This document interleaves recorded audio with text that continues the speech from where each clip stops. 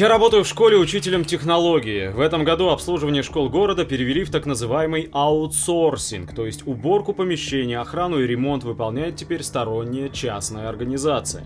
Весь технический персонал был уволен в летний период с гарантией, в кавычках, устройства в новой фирме на ту же должность. Только если раньше уборщицы устраивались по трудовой, со всеми социальными гарантиями, отпуск, больничный лист, трудовой стаж, то сейчас им предложили работать по трудовому договору со значительным снижением и так маленькой зарплаты. Естественно, желающих вернуться на прежнее место с новыми условиями оказалось не очень много. Разве только те, кому деваться уже совсем некуда. Теперь вместо 5 уборщиц на всю школу осталась одна. Конечно, это сказывается и на качестве уборки, что справедливо заметили родители учащихся. Но на многочисленные жалобы о грязи в школах мэрия и управление образования отвечают, мол, люди, которые должны устроиться назад уборщиками, не успели вернуться из отпусков и находятся на дачах. Картошку, наверное, копают. Ситуация не сильно изменилась с этого момента. Я стараюсь держать свой кабинет в порядке, но влажная уборка проводилась в нем 1 раз в 2 недели. По тем статьям расходов, которые сокращает теперь государство, кажется, что ему не нужны ни дети, ни старики.